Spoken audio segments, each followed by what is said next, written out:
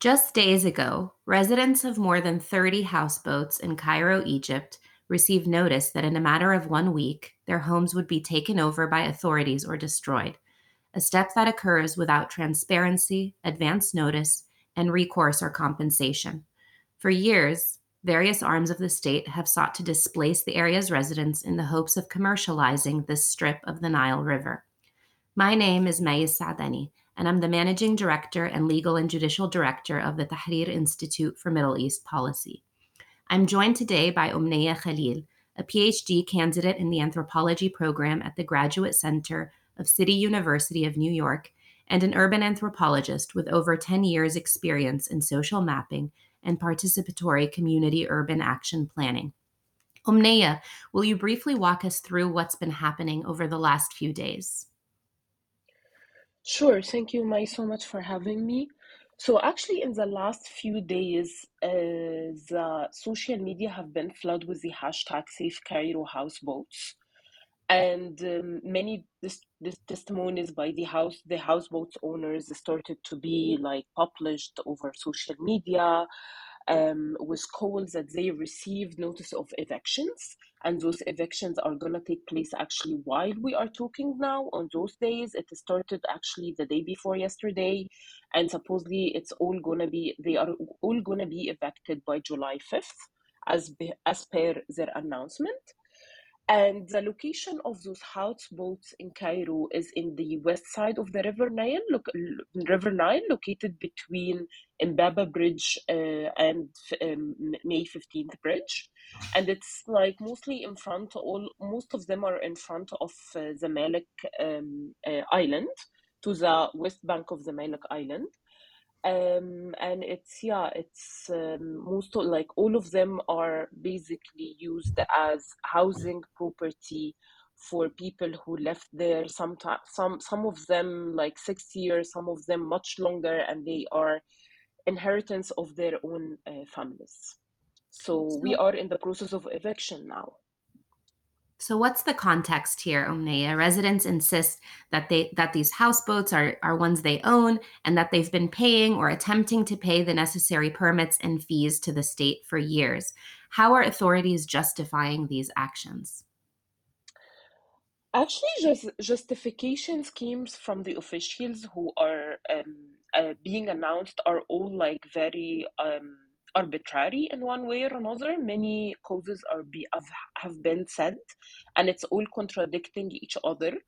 One of them, if I may list them, it's one about that those houseboats are making a blockage to the water flow. So it doesn't even scientifically, it doesn't say, they don't say how this is happening and why this is new, while all of these houseboats have been there forever. Another reason have been said has to do with that some of those houseboats are owned by Muslim Brotherhoods. So as well as, like, it's like, okay, what is the claim here? Like what's happening? And another claim has to do with the idea that there is inappropriate activities that is happening inside those houses. And the official speaker who was speaking, like, he is the head of the Nile Protection Authority in Cairo, and he is saying that there is inappropriate activities, like, and as if there is something shameful happening, and he doesn't say what it is. And in the same time, he's accusing all of the house owners that they are lying about their legal situation, while actually it's not. They have official papers, they have their installments and permits from different institutions, that their situation is actually legal. So he kept give different claims, and it's very, all of them are arbitrary to the reality of the situation of the people who live there. So what do these steps tell us about the Egyptian government's approach more generally when it comes to housing, urban and environmental planning? Unfortunately, it matches their pattern in the last few years, despite which institution or which governmental institution we are dealing with. So the start of like since 2017, we have been facing, and when I say the we, I mean the Egyptian society, facing tons of evictions comes on different causes, and there is no understanding of really is was it like really important to do this. They started with all of the like, okay, having a city free of slums or having Egypt free of slums. So hundreds of thousands of families have been evicted from their own neighborhoods, for example Maspiro, in Boulaq, Old Cairo, Zawiya al-Hamra, and more.